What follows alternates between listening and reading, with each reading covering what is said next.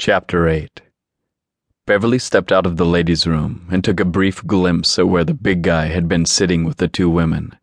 She felt a flash of disappointment when she saw the table was empty. She charged the meal to her room, then went outside. In August, the nighttime air was still hot in Phoenix, and she guessed it was around 95 degrees. Even though it was warm and muggy, Beverly wasn't quite ready to head back to her room. She decided to take a stroll around the grounds, thinking that she would leave tomorrow afternoon for California. She and her mom had rarely traveled. She had been to Disneyland and to New Orleans once. She had always wanted to explore the West Coast, and maybe she would find a nice little town and settle down and get a job. What type of job? She had no idea. What type of job could an ex-doctor get? She doubted there would be a pharmaceutical company that would hire her. They'd probably be afraid she would consume the samples, and it was also a bad environment for an ex-junkie. Maybe she could find work with a private firm, or find someone looking for a personal physician. But then again, she didn't have the MD behind her name any longer. She had ex-MD.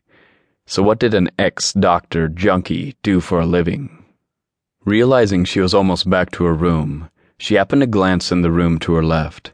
She stopped cold in her tracks as she caught movement out of the corner of her eye. She gasped. The curtains were parted just about a foot. The dim light inside revealed the big man from the bar and the brunette. The brunette was laid out on the bedspread, her hands cuffed to the bedposts in furry black clasps. Beverly always thought people who used things like handcuffs engaged in rough sex, but not in this case. The woman was panting as the man lifted his face from in between her legs. He traveled up her body, his movements smooth, like a jungle cat. His tendons and muscles rippled beneath his skin as his tongue explored the woman's stomach, her hip, and then his mouth latched onto a breast, his long, thick sex jutting out from his hips.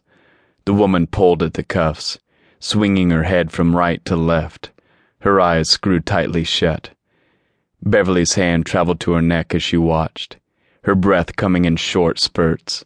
The big man let go of the nipple, poised himself between the woman's legs, and slowly pushed his hips forward. The woman pulled harder on the cuffs as her back bowed. His hips retreated, and he pushed again, this time with a little more force. He reached up to the cuffs, flicked a switch, and the woman took the opportunity of freedom to grab his chiseled arms. Feeling heat pool between her legs, Beverly knew she should just start moving. She had no business watching these two people have sex, but she was transfixed, unable to put one foot in front of the other. She wrapped her other hand around her waist, as if she had a stomachache, while the other remained at her neck. If she thought he was beautiful before, she now stood in stunned silence as she watched him. She felt as if she were watching some sort of erotic dance, not two people having sex.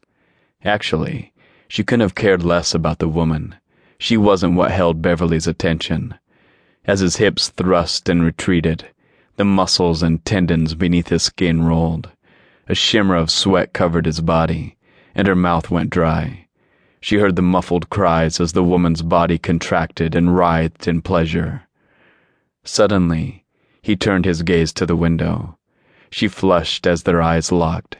She wanted to move so badly, to get away from this terribly embarrassing situation, but she was transfixed, barely able to breathe, let alone walk. After a long moment, he turned his head and closed his eyes. His hips began to move faster in long, confident strokes.